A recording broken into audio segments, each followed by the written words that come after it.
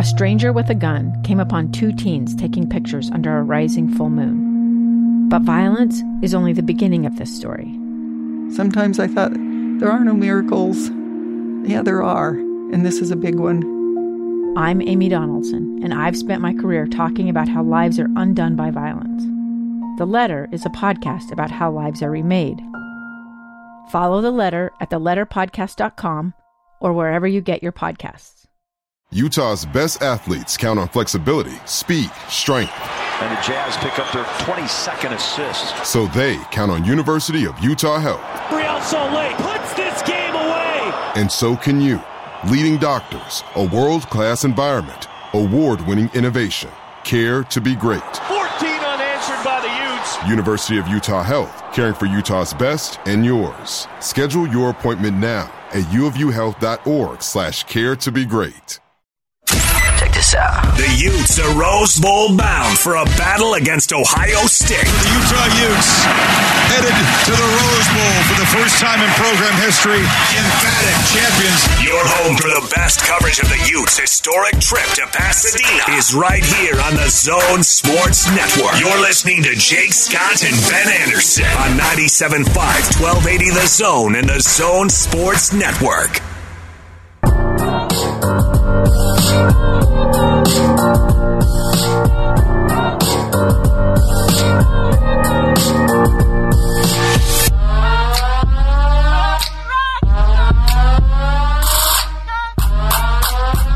Jake and Ben, 97.5 and 1280 The Zone. Jake Scott, Ben Anderson. We're going to talk some college football, but we're just chatting off the air.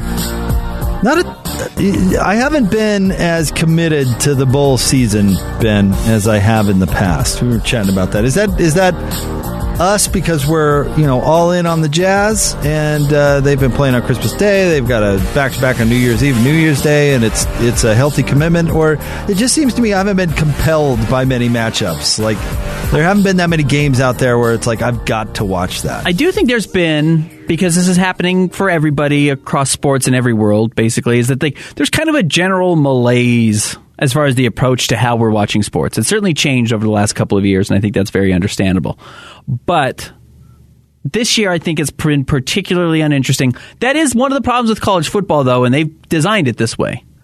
The games really don't matter, no offense to BYU or Utah State, because I thought Utah State's win actually over Oregon State is one of the better wins we've seen. One of the better matchups. Correct. But until you kind of get after Christmas, the bowl games are just a little generic at this point, to the point where they're canceling games that people don't know about. The Arizona Bowl gets canceled. I don't know who's going to play. Got canceled. But it got canceled, and like we talked about a little bit yesterday, was the Sun Bowl now gets made up with Washington State's going to be playing Central Michigan. So it's like, okay, they salvaged it. It's not sacred. Again, the Bulls have lost a little bit of that dignity that we've talked about. And New Year's 6 games are going to be great. I can't wait for them. Very excited for the Rose Bowl, and we've got a ton of coverage at KSLSports.com, so you can go check that out. Of course, we're going to have a ton of coverage here right here on the Zone as well. But I just, some of these bowls have been lacking interest for me. There also just haven't been a ton of great Pac-12 games yet so far. I'm a Pac-12 fan. I love keeping an eye on the Pac-12. I like seeing what Utah's opponents do. I like seeing how they end up faring. And UCLA hasn't played yet. Oregon State played and lost. And we'll start getting into some of these good games hopefully coming up in the next little bit. But you're right. I mean, tonight? UCLA takes on NC State in the San Diego County Credit Union Holiday Bowl. Yeah. That's a decent matchup. Yeah, it's a good matchup. Again, post-Christmas, the bowl games get better. This game is good that we're watching. Now, Houston's blowing out Auburn 10-0, but Houston's a top 20 team. Houston was kind of in the conversation for the college football playoff at one point, or a New Year's 6 bowl game. And Auburn, Auburn's not good. They're 6-6, but Houston will be happy if they beat an SEC school. This isn't the worst bowl game that's out there. And this is kind of the good argument that we're getting to in college football is, are the best P5 teams better than mid-level SEC teams? And this is a good argument for Houston being there. I have no idea why Auburn hired Brian Harsin. No. That seemed like a weird fit. I know why Brian Harsin took the job. Yeah. Mm-hmm. That was easy. That was an easy gig. I can retire in 3 years. Go. If I'm good, I'll end up at Georgia. If I'm bad, I've got $1 trillion. I can go coach at Wyoming or wherever they want me. I'll end up in St. Thomas. Yeah. It all works out well for me. Yeah. So, But, the Bulls, I haven't been quite dialed in. Maybe I should be patient. I'm glad they salvaged the Sun Bowl. I think that's... And we've been busy. And we have been busy. You work a lot with Jazz games. Well, it's not like you're not working too there, Ben. So don't sell yourself short over there. But I think people we get caught up in the news about Ohio State players not playing. Ben, I liked Utah in this matchup. I know you feel similarly. Before that news, I think Utah is the exact type of team that Ohio State does not want to play, and it's their recipe to win football games is the recipe to beat Ohio State, and I think that's good news for the Utes. Yeah, you look at what Michigan was able to do when they beat Ohio State. Like, it was not a high-scoring game. Michigan was not out there trying to fight fire with fire. They're trying to slow the game down. They're trying to run the clock. They're trying to keep it on the ground. I mean, they are not out there to try and match up the high-powered offense that Ohio State has. And Utah's going to be just fine with that. That's what Utah's going to do well, is very similar to how Michigan plays. Now, Utah actually has more offensive talent than Michigan does this year. So that's going to be an advantage for the Utes. But, man, Utah is just fine going to their running backs over and over. Letting Tavion Thomas win this game, letting Mika Tafua win this game. Winning it at the line of scrimmage is not going to be something Utah's going to be scared of doing, especially against this Ohio State team. It's Utah football. Yep. It was similar in a way to when they faced Alabama, because Utah was a really bad matchup for Alabama with the style of defense that Coach Witt plays. You got a guy in Sean Smith on the outside that can lock up Julio Jones all night long, and then Witt's free to do what Witt does with the rest of his team, which is stop the run, which is exactly what that Alabama team wanted to do. And next thing you know, Utah's got a big lead, and they're on their way to blowing out Alabama. They were a bad matchup for the Crimson Tide. I think Utah, for different reasons, although kind of similar reasons, is a bad matchup for Ohio State, and they're going to want it more. But even better. Even more so. Like, Alabama was so much more talented than Utah was. Now, again, Utah had 8 NFL guys on that roster. Alabama was still the more talented team because it's Alabama. That's how good Alabama is. They were still more talented than Utah, where it was 1 through 53. Sure. Now, Utah was maybe the best team Utah's ever had as far as NFL talent goes. But this gap between, I think Utah has a real argument that they're as talented, especially without all these guys right now at Ohio State. Like, Brant Kuithe, it's crazy he's coming back next year. No, but he's great. But he's an NFL player. Yeah. Cam Rising is not big, but if he keeps playing well, he will get a look in the NFL. So you've got a potential NFL quarterback. You have an NFL defensive end. You have an NFL center. You have an NFL running back. You have an NFL corner. You have 2 NFL linebackers. Utah's stacked. Utah's low. Bam might get a chance in the NFL because there's just not many 6'7" guys like that. There are guys on this Utah roster that are going to play in the league for a while. So this is one of the best Utah teams, maybe the best we've ever seen. I don't know if Rising's an NFL guy. Maybe he ends up being that. But as long as we're comparing with the 2008 team, Cam Rising is way more Brian Johnson than he is Alex Smith. 100%. Brian was so smart and such a gamer. He just knew how to win football games. He just knew how to do it. He knew the game that well, and he knew his own abilities that well, because honestly, after he hurt his shoulder his junior year, Ben, I want to say, he could never throw the ball the same way again. Right. It's the reason he never played in the NFL. But he still beat all these teams and played incredible football and was arguably the best quarterback in Utah history. Certainly from a winning standpoint, he was. Yep. Because he was such a gamer and he knew how to play football and he enjoyed it, and he was the leader of those teams, even though he wasn't the best player. And again, I don't think Cam Rising is the best player on Utah's team, but he has all of that Brian did, where he just knows how to win. And believes in himself. Great point. The team believes in him. Great point. And he's timely, which is kind of, which is maybe a better word than game manager we talk about. It's not like Brian Johnson never threw the ball. He couldn't throw it Cam Rising has a better arm than Brian does. Yes, well, at that point in his career, certainly. Yeah, a ton better. But Cam isn't taking shots just to take shots to show off his arm strength. Now, we saw the flea flicker against USC. He can throw the ball 50 yards through the air if he needs to. And he's got incredible touch. He really has. But he also recognizes, I don't need to be that guy. It's not about me throwing the ball as far as I can every opportunity I get. Sometimes Brant Kuithe over the middle for 8 yards on third down is going to move the sticks, and you're going to be just fine. Or when it comes to the zone read play, it's all right to let Tavion Thomas eat. Right. Absolutely. In fact, it's better. In fact, it's better. That's a lesson that Tyler Huntley had to learn. Sometimes it's all right to let Zach Moss eat. Looking at how Michigan beat Ohio State, to go back to this comparison that you were able to make, C.J. Stroud, quarterback from Ohio State, and his numbers are going to look like this against Utah as well. 34 of 49, so 50 passing attempts, 394 yards, 2 touchdowns, like an absurdly prolific game. They only scored 27 points. Like, Utah will allow him to throw for 400 yards, and they would take it if they can hold him to 27 points. Michigan, Cade McNamara, who's not a great quarterback, is fine. 13 of 19 passing, 160 yards, 0 touchdowns, 1 interception. They scored 42 points without a huge offensive game from their quarterback because they didn't need to. Because Haskins on the ground had 170 yards and 5 touchdowns. Like, that's not unheard of for what Tavion Thomas can do. That, in fact, sounds just like Tavion Thomas. That's what he did over the second half of the season. So I think that's where Utah's going to go. I think that's what they're going to look at. You'll get more production from Cam Rising than you did from Cade McNamara at Michigan, but man, it doesn't need to be a lot different. That is the game tape Utah's going to be looking at and absolutely salivating.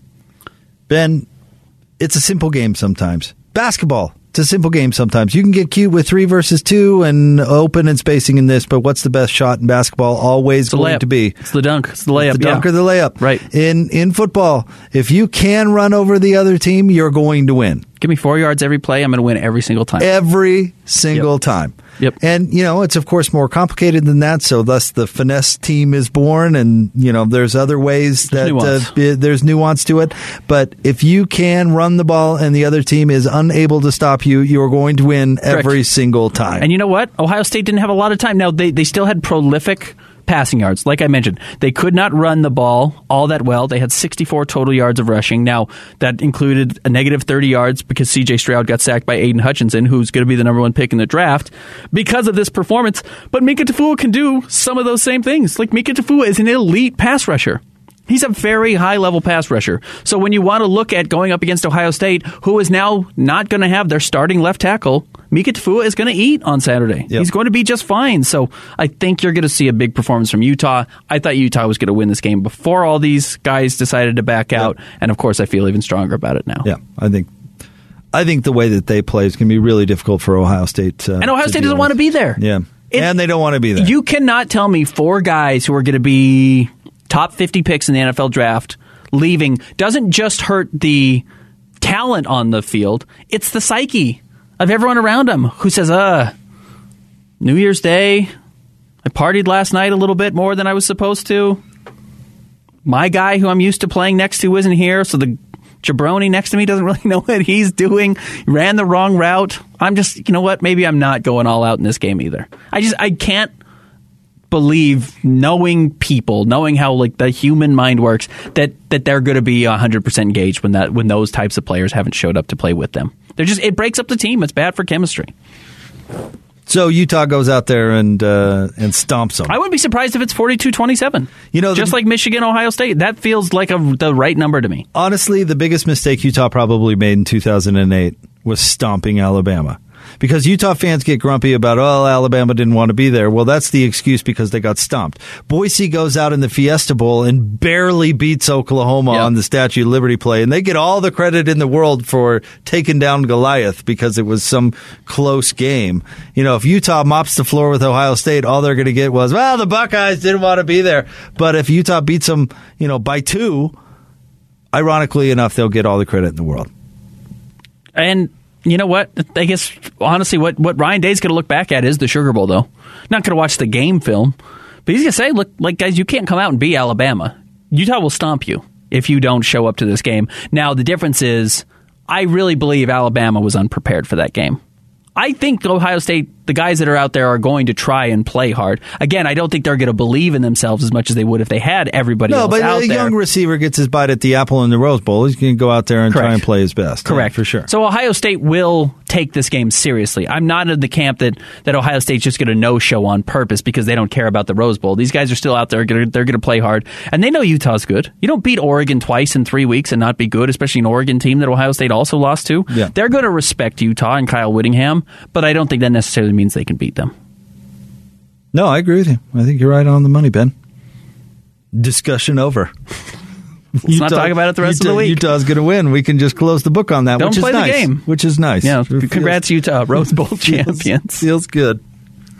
No, I mean, the Utes just, as a team, need to keep their head down. Hopefully, Ohio State's doing the same thing, so we can actually see this game played. That's the other thing that's looming out there. And so, whatever the Jazz are doing, you hope the Utes are doing, and Ohio State is doing, and we can see a game on New Year's Day. I agree. Now, they're still going to have talent at wide receiver. Is Ohio State. Now, you mentioned Garrett Wilson's not going to be there. Chris Olave is not going to be there. And they had a combined 200 yards and a touchdown on 17 receptions against Michigan. But Jackson Smith-Njigba, was their most prolific wide receiver against Michigan, is still going to be out there. He had 11 catches for 130 yards. And every time you watch Ohio State this year, he was one of their deep threats. But you know what? It's a lot easier to kind of throw a bracket at him, throw a couple of guys at him if he's the only superstar wide receiver that they have coming up in this game, and that will help Utah. It'll be interesting because this Utah team of all teams going to the Rose Bowl has a defense that is really young. Of all the dominant defenses that Utah's thrown out there, and this defense was the best in the Pac-12, so we're not talking about Swiss cheese, but it's young.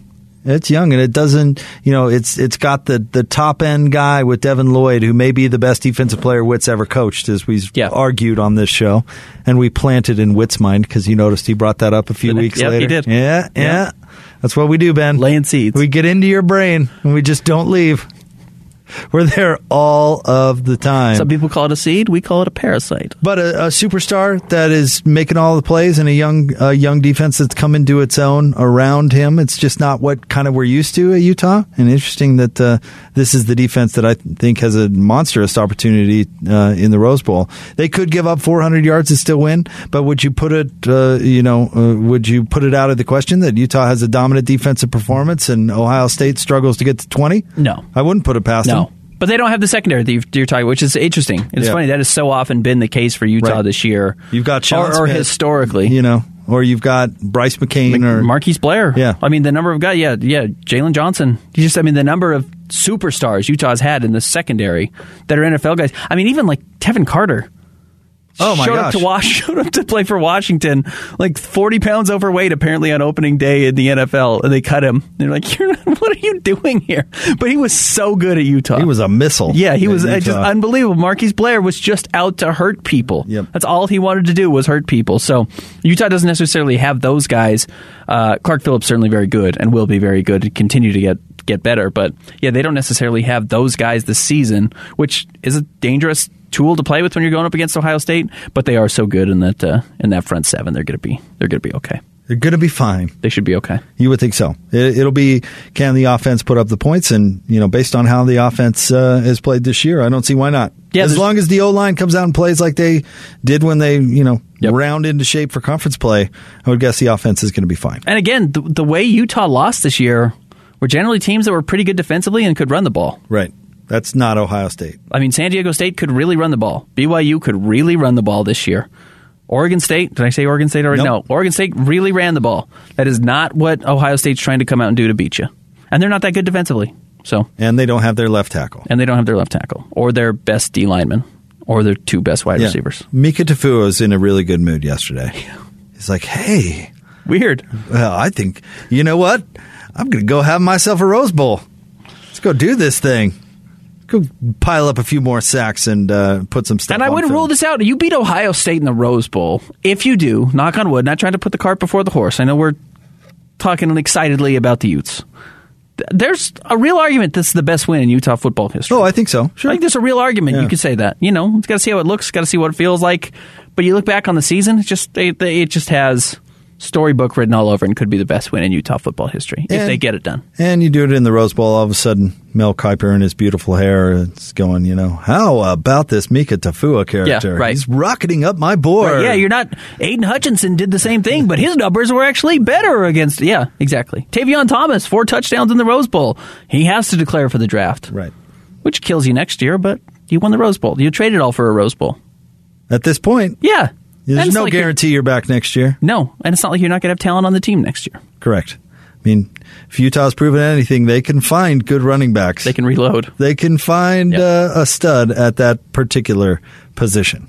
All right. Stay tuned. We're going to get to Coach Randy Ray coming up right around the corner, our weekly conversation with him.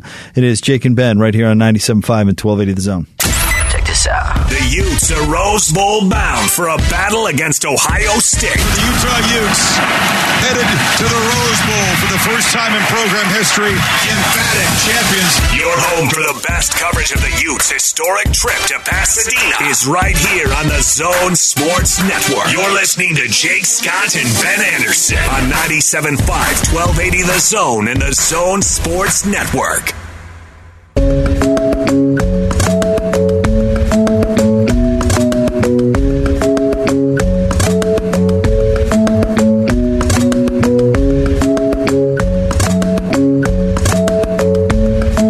Jake and Ben, 97.5 and 1280 The Zone. Jake Scott, Ben Anderson. I don't know why today, but I've told you like 3 Britton Johnson, Sean Bradley stories, which will never, ever get old. And by the way, sending out our best to Sean Bradley. Yeah, of course. He's going through some stuff. And we were talking about how wonderful and approachable Sean Bradley is. Truly one of the good people out there on this planet. Anyway, it would be hard to be recognizable. That's where we. It would just be hard to be recognizable. It would be. You're always.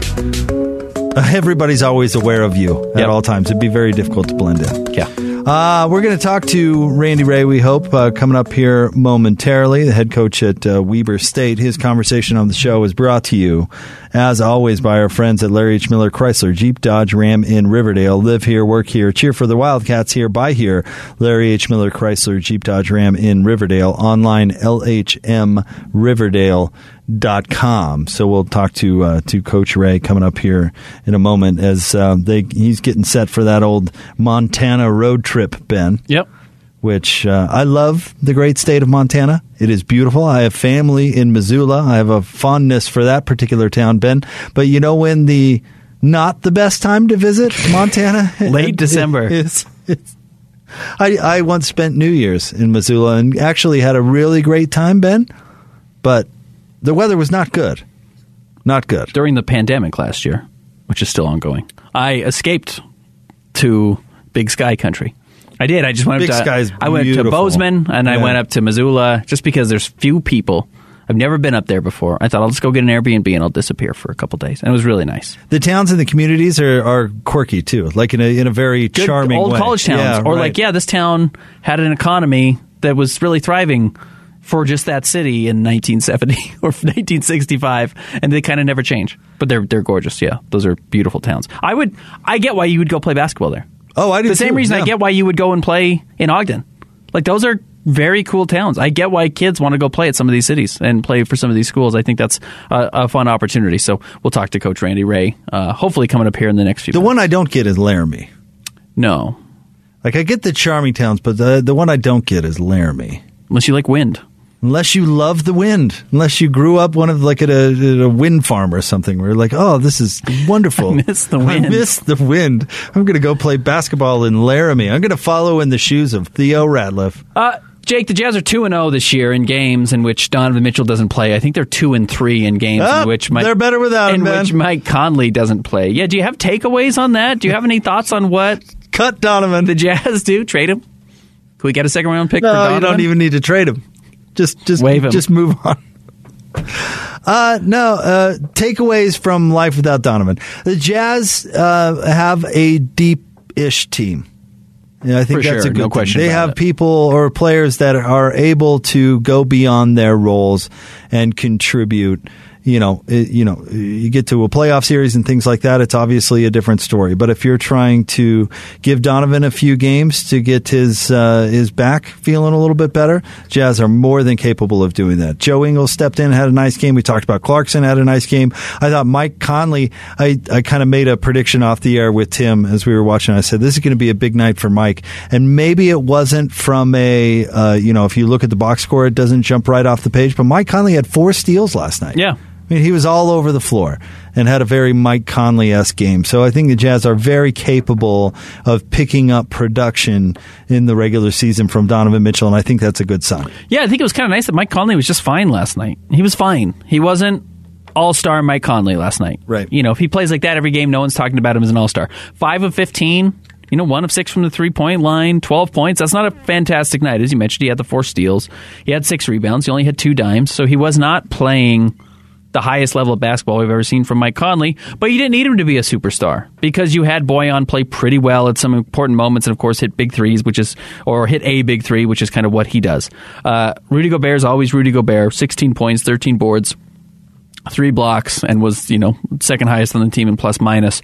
Jordan Clarkson was terrific, and Hassan actually was really good again last night. The Jazz really got a lot from Hassan Whiteside when they needed him to, which was good because this Spurs team went small. Last time these two teams played, Quinn Snyder tried to match it a little bit with Rudy Gay. He actually did last night for a couple of minutes and late in the second quarter as well. But that was because Gobert was in foul trouble, right? And could have gone back to Hassan Whiteside if he wanted to, but said, let's try something.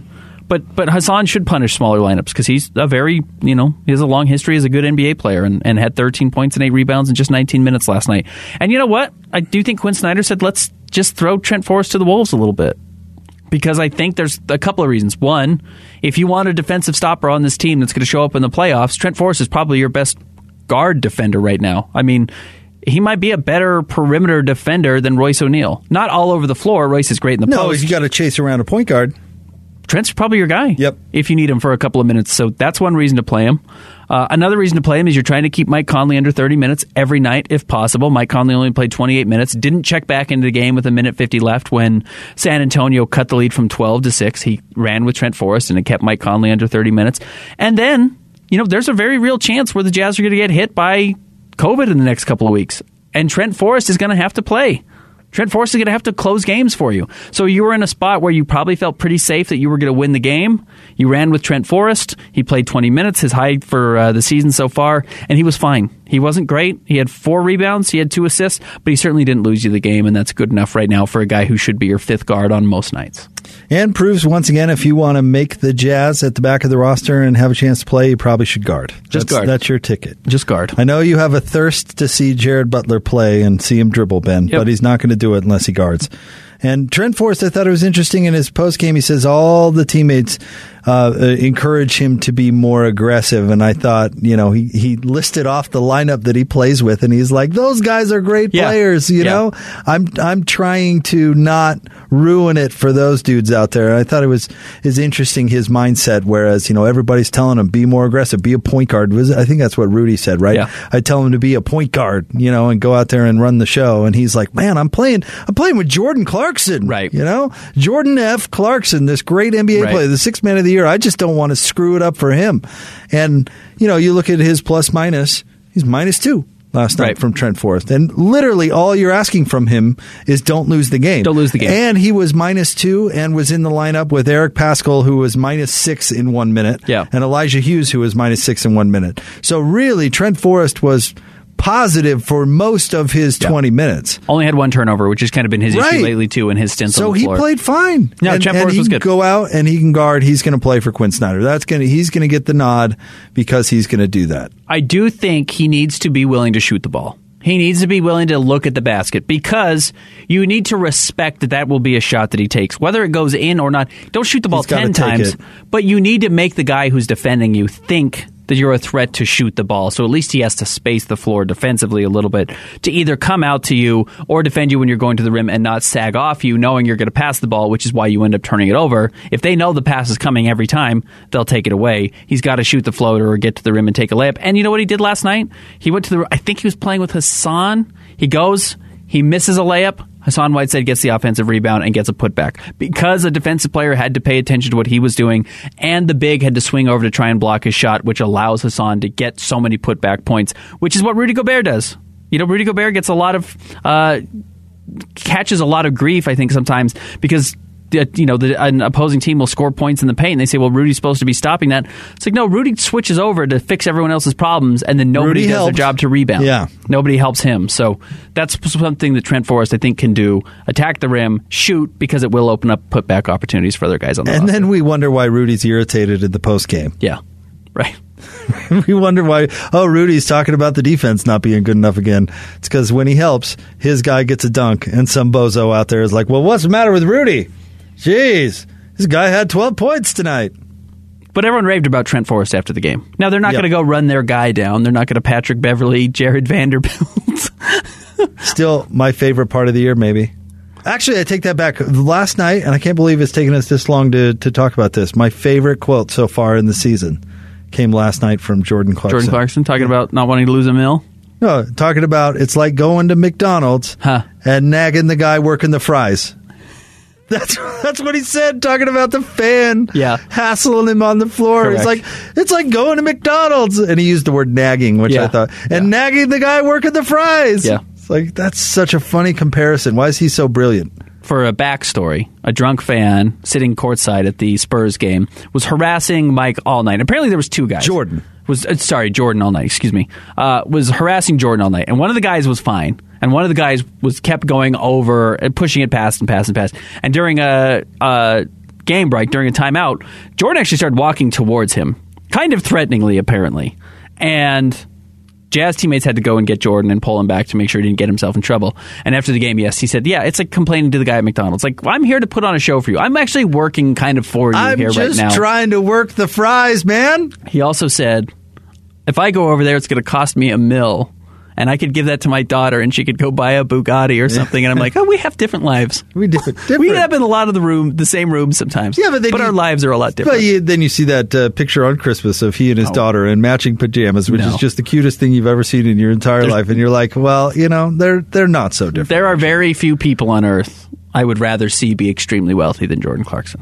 He seems pretty well adjusted. Yeah, he's funny. He likes it. He appreciates it. He honestly appreciates it. Like, he does not let that money just kind of come and go. And, he's got some funny cars and he does his Jordan Clarkson thing, but, like, I think he genuinely appreciates everything that's been given to him. It's like going into McDonald's and nagging the guy working the fries.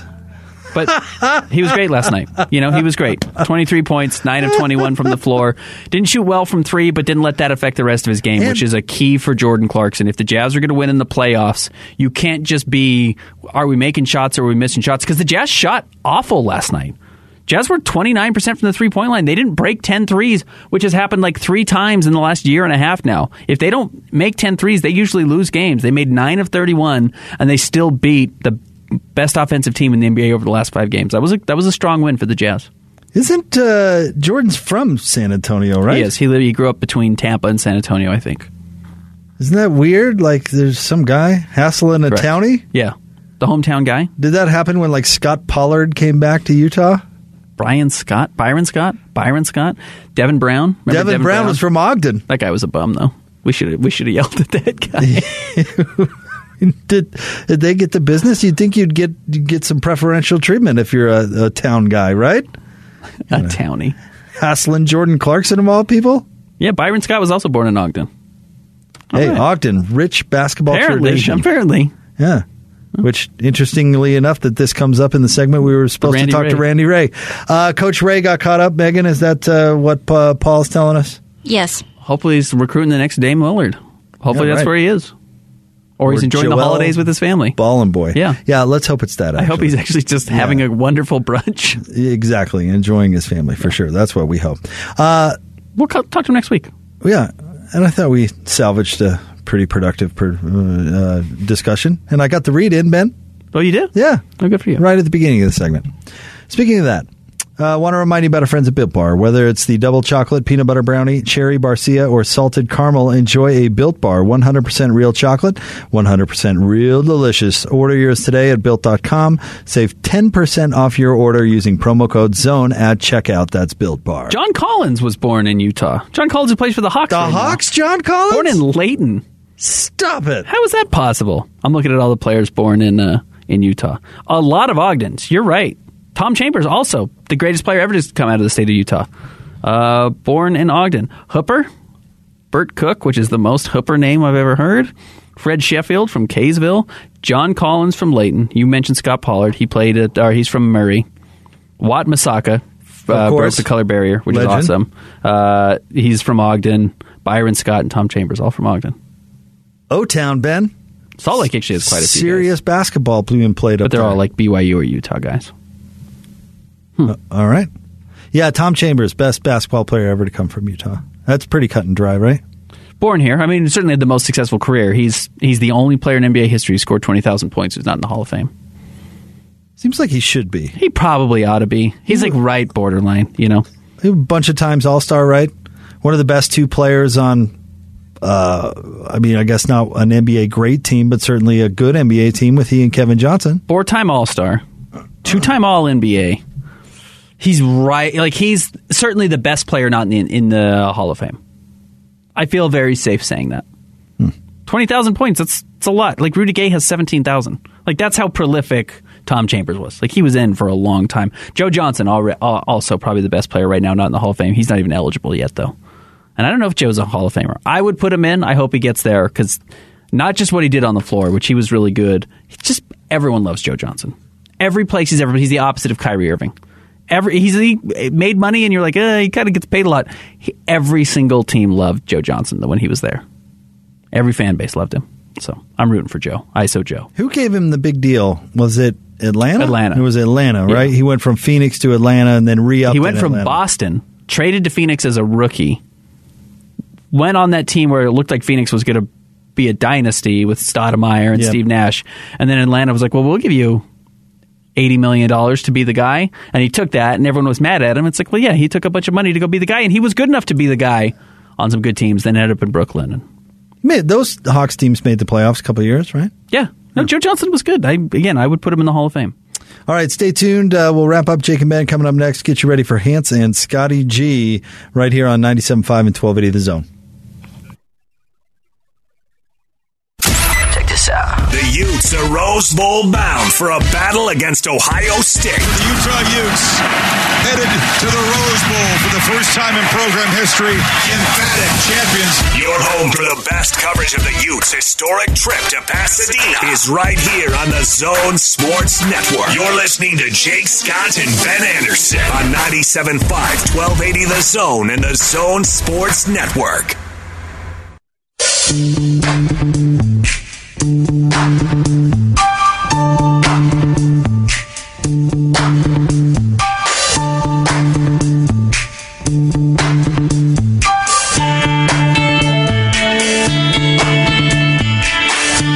Jake and Ben, 97.5 and 1280 The Zone.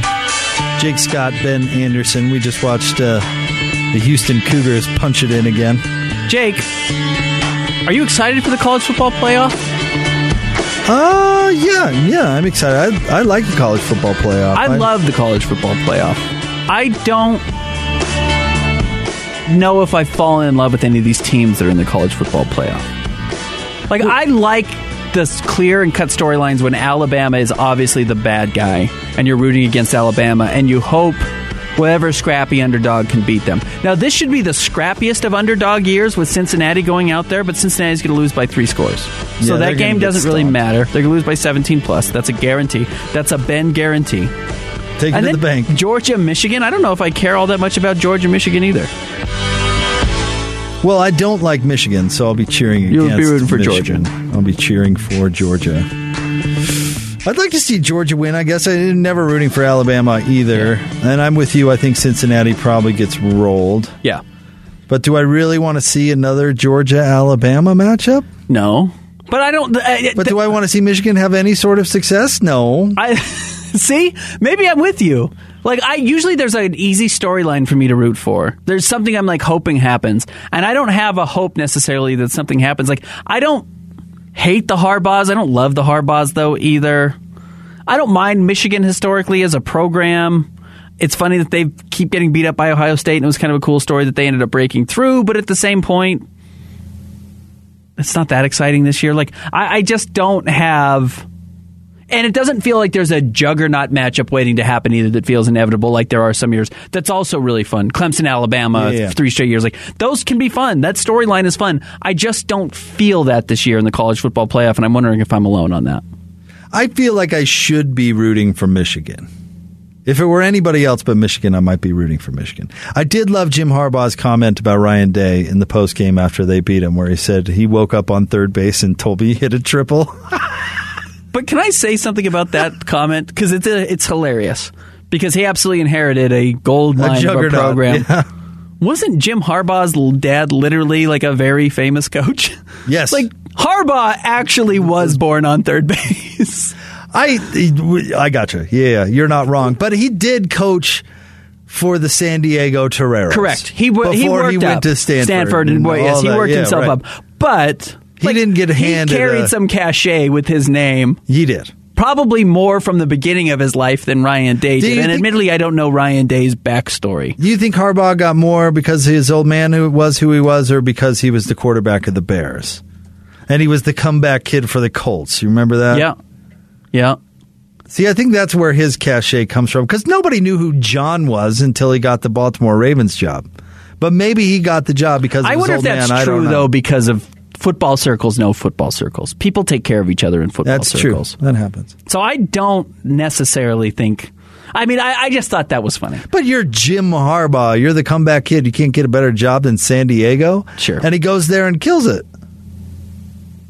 I didn't even know the Toreros had a football program until Jim Harbaugh was there. And he beat Pete Carroll while he was at Stanford. Built Stanford into... I mean, his credentials as a coach are pretty great. Now, he wears thin the longer he's at a place, and thus it doesn't work out eventually for the 49ers, right? But well, Ryan Day's had a very hard life. Now I feel terrible.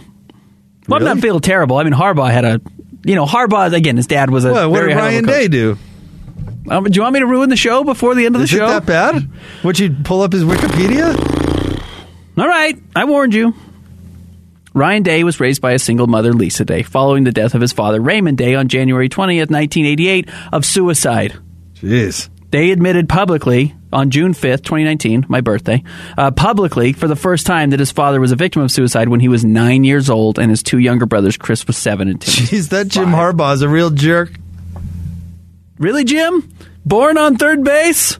Was he? He didn't say born. He said wake up on third base. So there is, I guess, Harbaugh. Subtle difference there. Coming from football royalty? You make a great point, Ben. I take it all back. Hated that comment. Terrible. Wow, that was a downer. Why'd you say that, Ben? Does it get worse? You're reading more. It doesn't get worse. It gets more bleak? Yeah. Well, he's a real, true... I'm not rooting for Ryan Day this weekend. He's a true perseverance story. But you can't be Harbaugh and saying he's had an easy path to success. Doesn't sound like that's actually been the case with any of the slightest bit of research ever. So, he probably deserved the big break of getting handed the juggernaut then. Yeah, I'm happy for Ryan Day that he took over Ohio State. In fact, I like it more than I like Urban Meyer. Well, that's not hard. That's not hard at all. That seems like a good place to end it. Good show, Ben. Good show. Dynamite finish. Nailed it. I am excited for the college football playoff. And still I'm rooting against Michigan. Confirm that feeling. Yeah. Now Go it's really Bulldogs. easy to root against Michigan. Go Georgia. Yeah, we would love to see the SEC do well. Let's get up. And I do like that. I also don't feel like anyone's rooting for Cincinnati. Cincinnati should universally be the Toronto Raptors going up against the Golden State Warriors a few years ago. Like, sometimes everybody rallies for one team in the entire country. The Braves this year. Everyone was behind the Braves this year for whatever reason to come in and win the World Series. We just kind of get behind these teams. That did not end up happening for Cincinnati this year, and I'm not sure if I exactly know why Cincinnati has not become this team that people are rooting for. In fact, did you see yesterday Alabama's linebacker called themselves the underdog? Alabama said, we've been the underdog all year. I love when teams that are obvious front runners call themselves the underdog. Ben, not even Cincinnati fans like Cincinnati. Correct. There's like 5 people that go to the home games, even when they're good. It's kind of Boise, too. Everybody loves the Boise Broncos, but even their own fans don't go to the game. Right. So it's where Utah really, and TCU for that matter, were sleeping giants in a sense. Yeah. Because they had some built-in advantages that hadn't been maximized. TCU, obviously, in the market that they play in. Utah in the market they play in, too, maybe to a lesser extent, but also the community that they could recruit and what, they had proven over time that they could do. Whereas, all of a sudden Utah has had, what's the sellout streak now, Ben? Since they got to the Pac-12, it's like 10 years. And yeah, they probably fudge some numbers for a non-conference game here or there. But the point is, they've been packing that stadium for a long period of time, a period of time to prove that it's legit, right? The groundswell of the fan base, and sold out those games even when the Utes were less than 500 overall, and certainly less than 500 in league, right? The 2 5-7 seasons, still packing that stadium. I mean, there was the potential there for the support amongst the fans and alumni and all that stuff that isn't there at Cincinnati or Boise State. Yes, I will say this. In my life, now I've been covering Utah football for about a decade. You've been doing it for, 20-plus years? Almost 20 years. Mm-hmm. Even when I was young, I remember, I certainly remember seeing the famous scores every time Utah would beat BYU. 34-31? You would see it on the...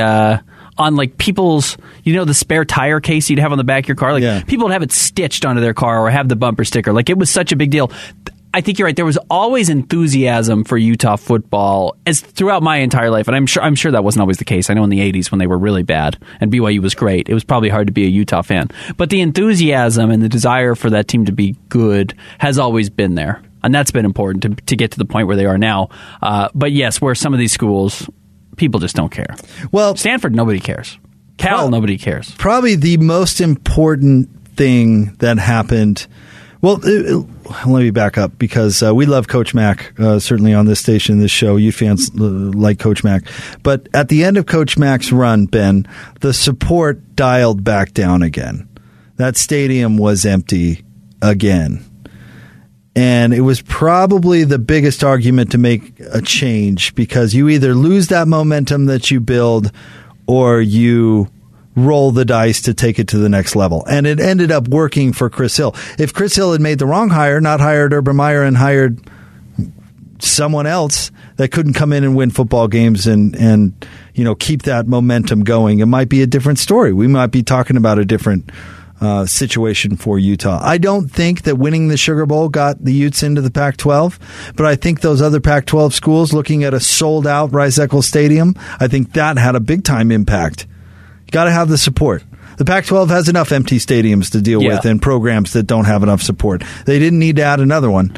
And I think the support that Utah has given to its entire athletics department, but specifically the football team, has been the reason why the program has escalated to now playing in a Rose Bowl. It's crazy. You look back at Utah getting into the Pac-12 and how it's a little bit lucky. Now, you'd won... It's a lot of bit lucky. You'd won the Fiesta Bowl. You'd won the Sugar Bowl. I think there's a very huge argument that Utah was the most deserving team to go to the Pac-12 of any of the P5 schools at the time. Now, TCU also made the jump. I get it, not to the Pac-12. Boise State probably could have, but a lot of the things, enthusiasm for school, nobody's there, Delta Hub, it's silly things. Who randomly decided to build an airport in Salt Lake City, and that ended up changing the way we look at Salt Lake City. Some of those weird little things matter.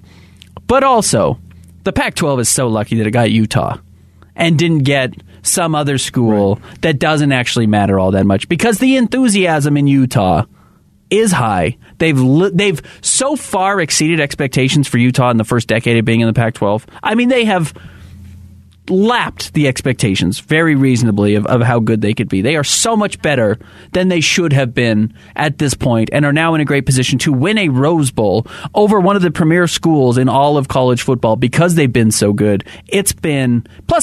It's increased the talent level of high school players in the state of Utah, which has made everyone better in the Pac-12.